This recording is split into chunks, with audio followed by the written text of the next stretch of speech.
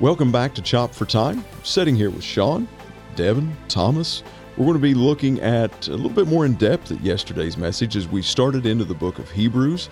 Before we do that, though, I'd like to encourage you to like, subscribe, do all those things that you're supposed to do on YouTube to help grow our numbers, because that's what it's all about.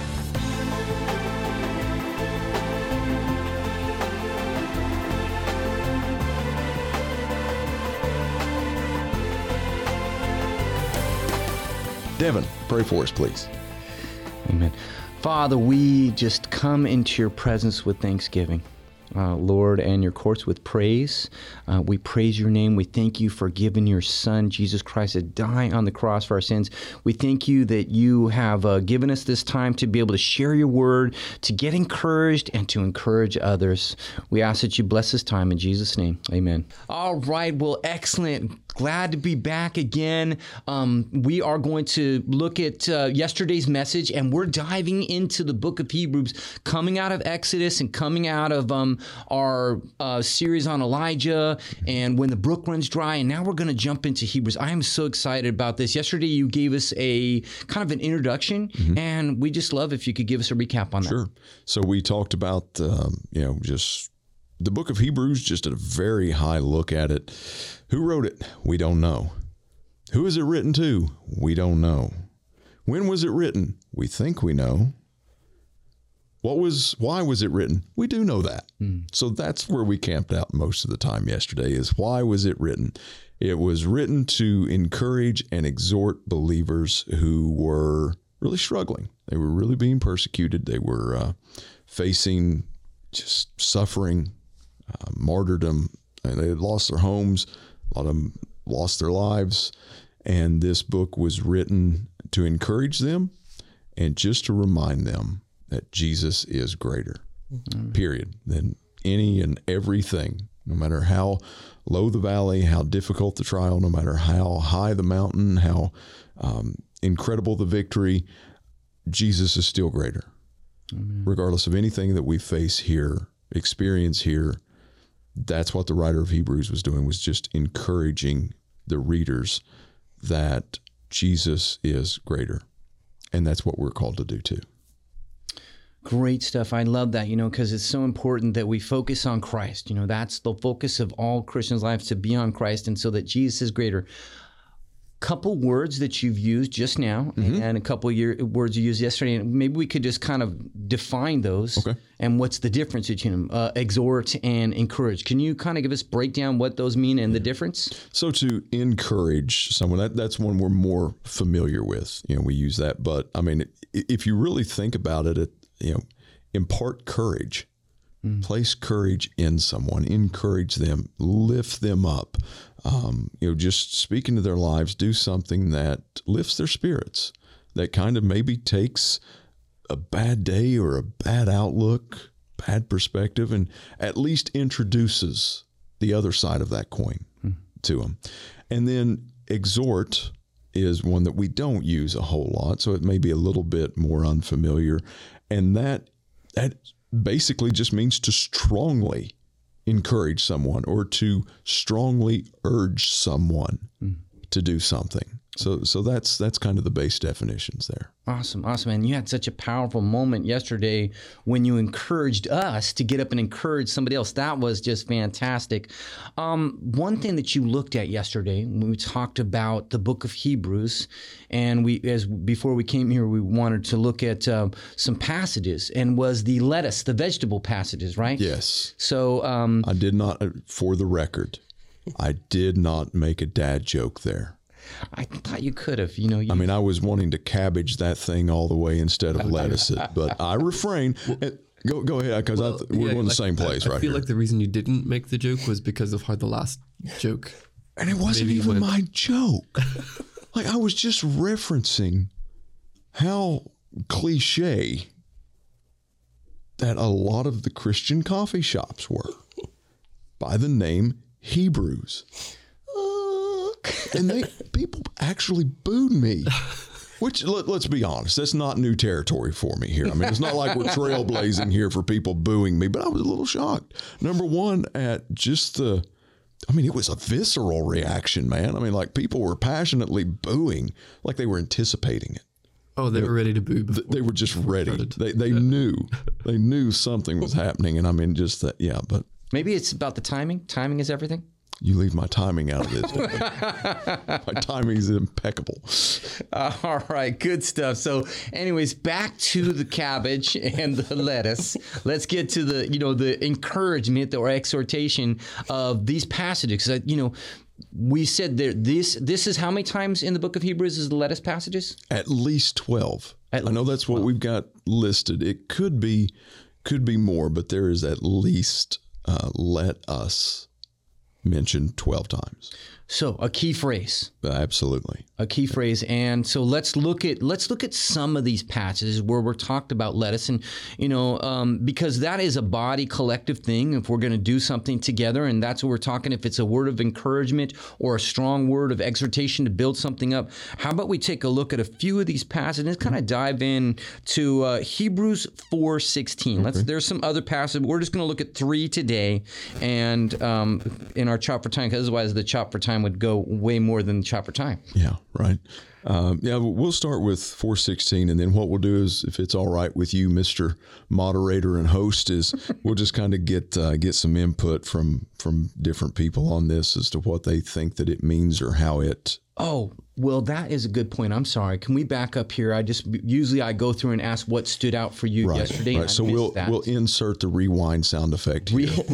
Thomas loves when I do this kind of stuff. So. Okay, let's start over with Sean. What stood out for you yesterday in today's message? Yesterday I think it was the Jesus is greater. I think that one really just kind of hit home, because it was, even in the high times, he is greater. Even in the low times, he is greater. Even in any specific situation you have, Jesus is greater. And just the way you phrased that and all of the examples you gave just really hit home.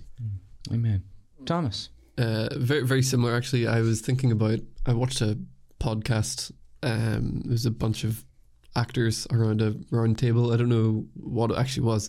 Tom Hanks was on, and he was chatting about something, and one of the things he said that it was like a piece of advice that he wished he knew sooner. Again, I don't think this is a Christian thing. I didn't really watch the whole thing, but he said he wished he knew the phrase, "This too shall pass." And he was saying, like, whenever you're, in the deepest, darkest valley of life, this too shall pass.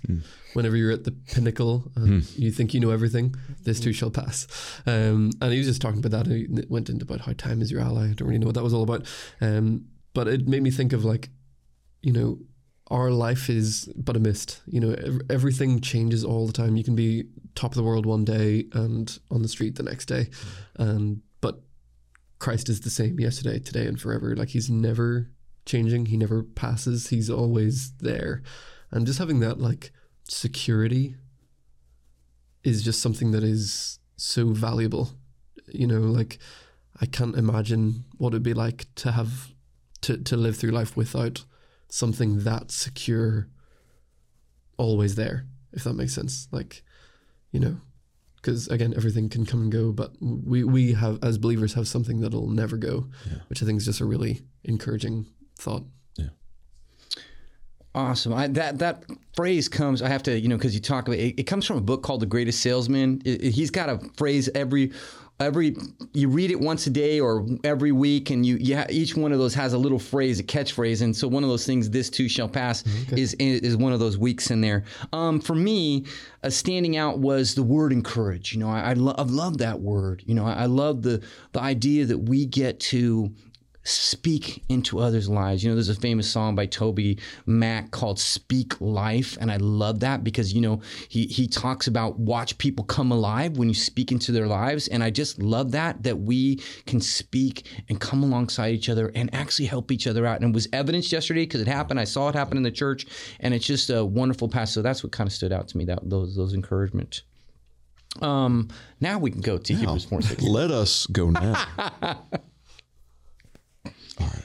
So Hebrews 4:16. Of course, my phone resets itself to its place. But anyhow, Hebrews 4:16. Let us draw near with confidence to the throne of grace. What are some of your all's thoughts on that? You say it one more time. Let us draw near with confidence to the throne of grace. Can we back up to verse 15? Sure, go for it. For we do not have a high priest who cannot sympathize with our weaknesses, but was in all points tempted as we are, yet without sin. Therefore, let us come boldly to the throne of grace. I like that because the high priest, important thing was that, when you had somebody here, if somebody was without, they didn't have understanding or sympathy in what you're going through, you don't want to talk to them because they can't identify with you. You just think this guy's high and mighty or all that, he's God, we're this, like that. So how's he understand me? I can't come to him. He doesn't know what I'm going through. Yeah, I think that Hebrews 10, 32 through 35, later on in chapter 13, there's the writers giving us instances of prisoners encouraging other prisoners, or people who have been in prison that are no longer encouraging other people who are in bondage or prison for their faith, encouraging one another. We see 2 Corinthians 1:4, like we are comforted in our afflictions, so that we can, Christ comforts us in our afflictions, so in turn we can comfort others while they're in affliction with that same love. Right. And I think that's the principle that we see here, operating. I actually struggle with the concept of coming boldly or confidently, because like when you see stories of people in the Bible going to the throne, like Isaiah or Daniel or, John in the book of Revelation, it's terrifying. Yeah. Isaiah freaks out and he's like, woe is me, I'm ruined, which is, just means crap, I'm screwed. It's game over. But something that is just really cool, I guess, is that whole don't be afraid or do not fear, or this idea that somehow we're in a position as wretched sinners that we can boldly approach the throne of God. It's so bizarre. I mean, it's such a blessing, but it's something that I really wrestle with, because again, I think when, if I mess up in sin or catch myself in sin or whatever it might be, the last thing I want to do is pray. Because I feel too guilty. It's how on earth could I go before a holy God the way that I am, or with what I've just done and what I've just said or how I've just acted? I really wrestle with that mentality of I'm too bad to get close to the throne. But this passage seems to tell me to do the opposite, which is strange. Yeah, I mean, I'm the same way. When you read so let us come boldly to the throne of our gracious God. That just sounds like, here I'm broken, here I am, this is all you get. That's always my mentality, is I want to do all this good works, but, there's always something holding me back from doing that. There's always something holding me back from praying, because I feel like it's not going to be as meaningful as somebody who sins less than I do. So it's just that idea that, I think the gracious God part stands out too, because we come boldly because we have that grace. He gives us that grace. But yeah, I think that just that stepping up when you're in sin, when you're stuck like that, but understanding that God gives grace is just something that's big. Yeah, I agree. I think, number one, the passage says Christ was in all points tempted as we are. I don't even understand that, really, when it comes down to it. How was Christ tempted? But, he went through all the tests. He knows what it's like to be human, to be frail, to be weak, to feel that, hey, he obeyed. But the Bible says he learned obedience. That's in the book of Hebrews too. So, and so it's it just makes me that it's a throne of grace. I just love that. It's a throne of grace. And we see it says that we may find mercy and grace to help. Mercy and grace. So what a wonderful idea that is right there, man. That's what he's encouraging us to. Let us draw near. Let us go with confidence. I love that. It's not because of what I've done. It's because of what he's done that I can go in there. If it was based on my behavior, I could never go in there. But it's based upon his redemption. I think that's what the whole point is. He's the high priest. He offered himself, and that gives us confidence to go in there. He's the one that makes the way for us, because I can't make it, but he can. Amen. Want to look at another one? Yeah, that sounds great. What's the next passage? Well, let's clump some together here. Okay. Because there'll be 3 individual let us statements here, call to actions, but they're in 10, 22, 23, and 24. All right. The first one is, let us draw near with a sincere heart. I think that kind of, in my opinion, kind of helps to build on that approaching boldly and confidently, but also understanding that while we can do that, it doesn't need to be superficial. It doesn't need to be out of bad motives or personal agendas. It's that, in Exodus, we were talking about that presence of God, everything, he brought us out so that he could bring us in, and that's the same thing I think we're seeing here, going boldly, drawing near with boldness, with confidence. And now we're seeing, but you got to make sure that you're doing it with a sincere heart, with the right motive. I love that both passages are working towards getting close to God right now. Let's draw near to the throne of grace. Let us draw near with a true heart. And both of them kind of deal with Christ's work on the cross. He did something that made the way for us apparent. That way we can come because of his sacrifice and because of what he's done in our lives. He's transforming. He's doing the work. And this one says, a new and living, the verse in 19 and 20, by a new and living way, which he consecrated or set aside for us. That is his flesh. His death on the cross makes it so that I can go in there, not because I have anything, but I love that the passage is like, hey, we often come to God with needs and this, and I want, like a daughter. My daughter's like, hey, get me a toy. She asks me like 50 times a day, get a toy for me. I'm like, that's really not what I want to do all the time. And if that's the way we come to God, oh God, I got, give me. He doesn't want that. He wants our fellowship. He wants us to share that I love you. Thank you for what you've done in my life. Yeah. Sean? Yeah. The whole verse of 22 is just something good. If you don't mind, I read it real quick. Yeah. So it's, let us go right into the presence of God with sincere hearts, fully trusting him. For our guilty consciences have been sprinkled with Christ's blood to make us clean, and our bodies have been washed with pure water. I think that just kind of like, it almost gives me an encouragement. We go from 20 or for the last passage, we go from that I don't feel like I'm good enough to go to the throne of God. But in this one, our guilty consciences have been sprinkled with Christ's blood to make us clean. Mm-hmm. It's just like that little encouragement, like, no, you're good. Like, please come up. We want you to come up. We want you there.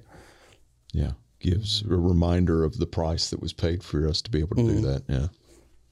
Thinking about Christianese, what you talked about earlier, like that's always one of those phrases that has always been so weird to me. Like back, I don't know if it's a thing here, but back home it used to be a thing where people would ask you, like, instead of saying, are you a believer? They would like, I've been asked by these old men, are you washed in the blood? Mm-hmm. It's like, if you're not a Christian, you never heard anything before, you're probably like, what is this guy talking about? Like, washed in the blood? No, I'm not washed in the blood.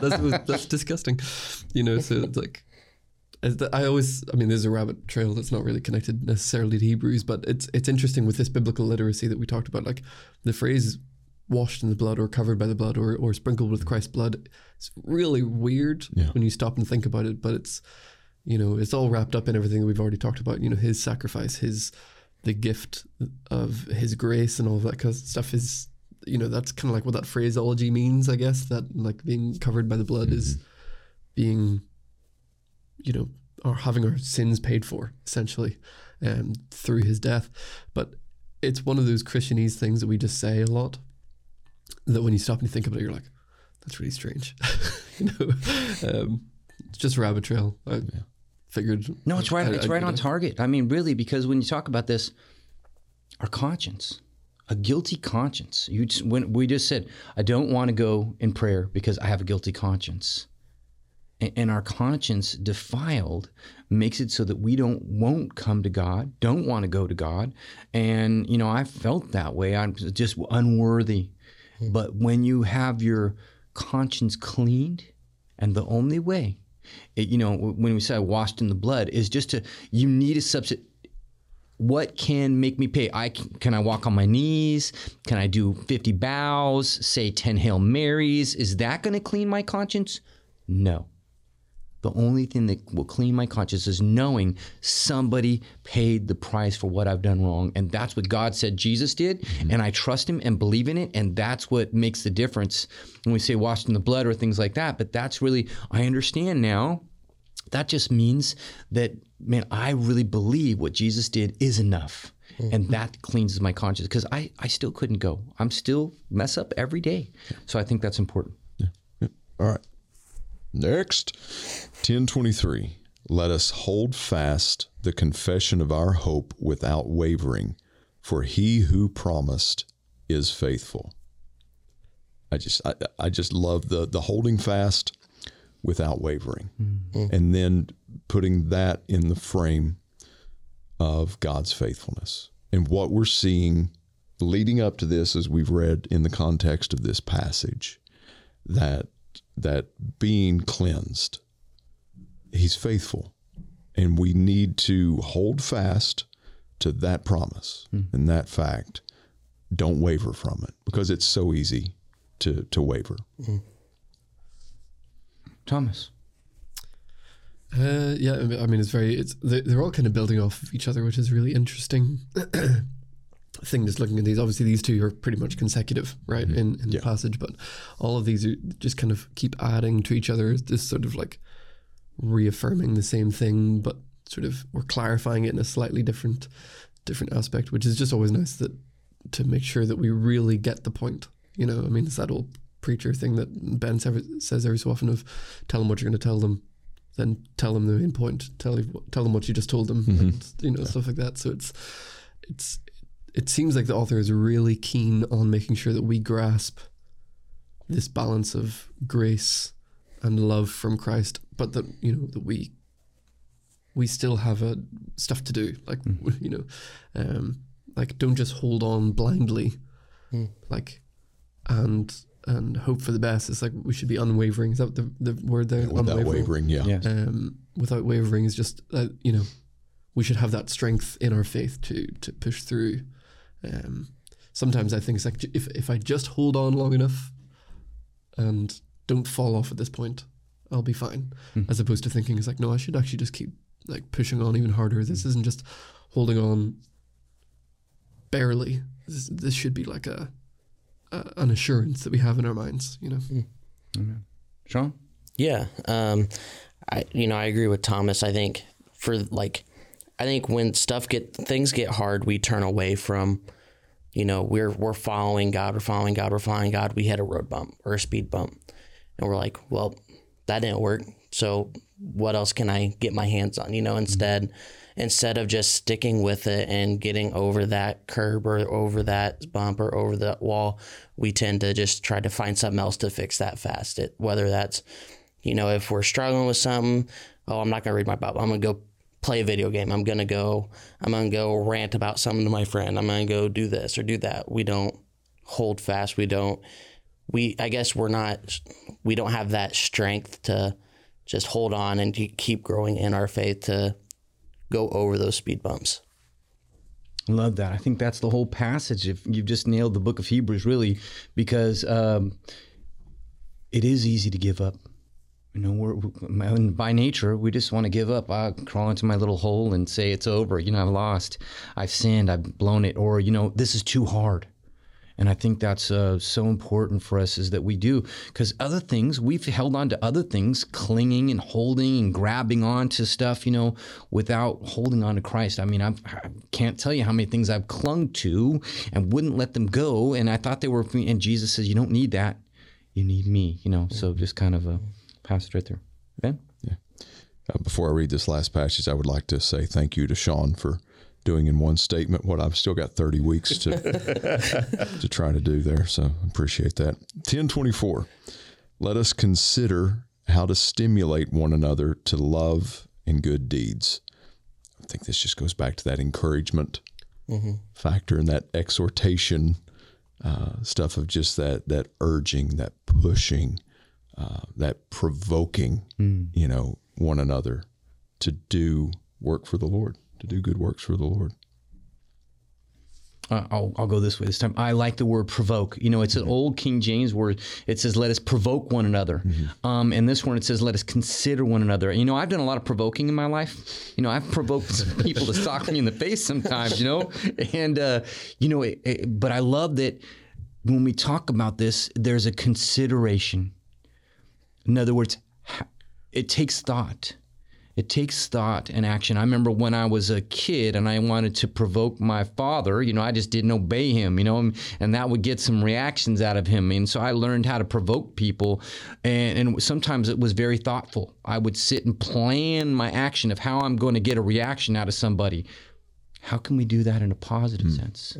How can I encourage somebody to do something better, be a better man, be a better Christian, be a better father, this is what the whole church is all about, I feel. We're encouraging one another. So I love that passage. The word consideration really stands out to me.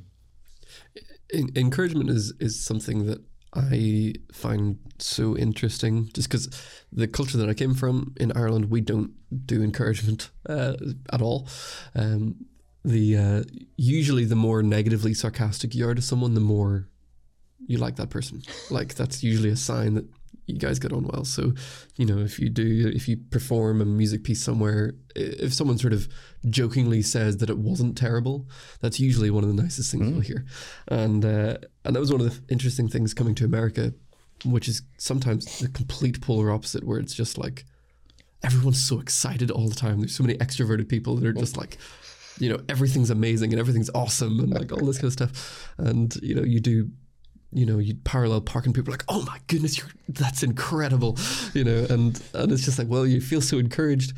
But it was something that I had to kind of take and analyze my faith with, and sort of look at my culture and say, you know what, this whole lack of encouragement is actually really bad. Like, I got to remove that from what I thought was normal in my faith practice and change it, and that's obviously, I love traveling, so that's one of the benefits to experiencing other cultures, is you recognize parts of your culture that are bad that you didn't recognize before, that you thought were totally normal.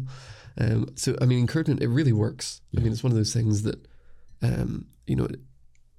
I do think there's an issue with saying that parallel parking is awesome and saying God is awesome. I don't know if we should use the same metric for something like that. Sometimes we can go a little bit too far, but encouragement really does make a huge difference in people's lives. Like you said, it gives them courage, and especially within the church, whenever we're like at the doors, when they leave, they're going into the mission field. We need to encourage people and give them courage as they go into the mission field. Because I think the more we encourage people to share their faith, the more it's probably going to happen. And that's the goal right there. Nice. Sean? Yeah, I just love how you said the going out into the mission field, like encouraging them, because I think that's a big thing, is like we're called to go and do good works. And I think, when we talk about the greatest commandments, it's love God, love others. And how do we love others? We show them the love of God. And whether that is going knee to knee with them, helping them through a tough time, or if that is provoking them to, go read the Bible or go to church, I just think that's what it truly means, is as like a Christian, is to, hey, I love this guy so much, you should love him too. Let me help you get you there. Like, let's do this together. Let's work together through this bad time, through this tough time, but let's do this together and push together to grow our faith. Good stuff. Great stuff. So lots more. There's how many more let us passages at least? We covered 4, so there's at least 8. 8 more, probably. Possibly more. Right. Numbers are hard. If you want to hear more of those, you got to tune in to the message. Come. So we're excited about, encouraging one another as we look at this exhortation in the book of Hebrews. With that, let's do a takeaway and then we'll close out. Takeaway. We'll start off. I will do a takeaway and we'll go around the circle to Ben. Takeaway. I think that, to me, the takeaway is going to be that Jesus is better. It really is. I want a multitude of other things in my life, and I will cling to anything. And God is always telling me, you don't need that. You just need me. And that's what the key is for my life. And I really want that to be, as we've taken out of the book of Exodus, getting into the presence of God. Here we are looking that Jesus is in us, and the presence of him is really that, he's better than all the other things that I want in life. And I just want him. I'm just excited that this is an introduction to a longer study again. Hebrews is a book that I just haven't really spent a huge amount of time in. So I'm just excited to see where we go with it. I think, it's an exciting start already. So I'm just excited to see where this gets the church by the end of the year, seeing all of the doctrine, the biblical literacy, but also like the encouragement and stuff that'll come out of it. So that's what I'm looking forward to. Yeah. For me, just the takeaway is that what you said is, learning what I need to cut, what Jesus is trying to take out of my life. That way I can hold on to him and hold on and grow. Especially, I think that kind of reminds me of the John 14 or 15 passage, I am the true vine and my Father. Yeah. He's going to cut stuff away that we think is important, and it's going to hurt. Yes. But as long as we hold to him, and that's where we draw our power and our wisdom from. Amen. Yeah. Encourage one another this day while it is today. Mm-hmm. That just has resonated in my head for a couple weeks now. Amen. Just encourage someone today. Make it a daily habit. Yep. I love it. Well, we want to thank you for joining us. And again, if you could hit that subscribe button, that like button. Also, if you have any questions or comments, please write them down below. And we invite you, if you need to get a hold of us, you can look us up online at fccgrayson.com, or you can reach out and contact us. If you don't have a home church, we encourage you to come be part of us. We love to grow in fellowship with you as we focus in on that Jesus is better. Let's close out with the word of prayer. Sean, would you close out? Yeah. Dear Lord, we just thank you for everything you do for us, and the knowing and if it's unknown.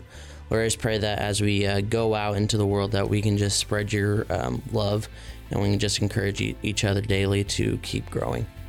Lord, thank you for everything you do. In your name, pray, amen.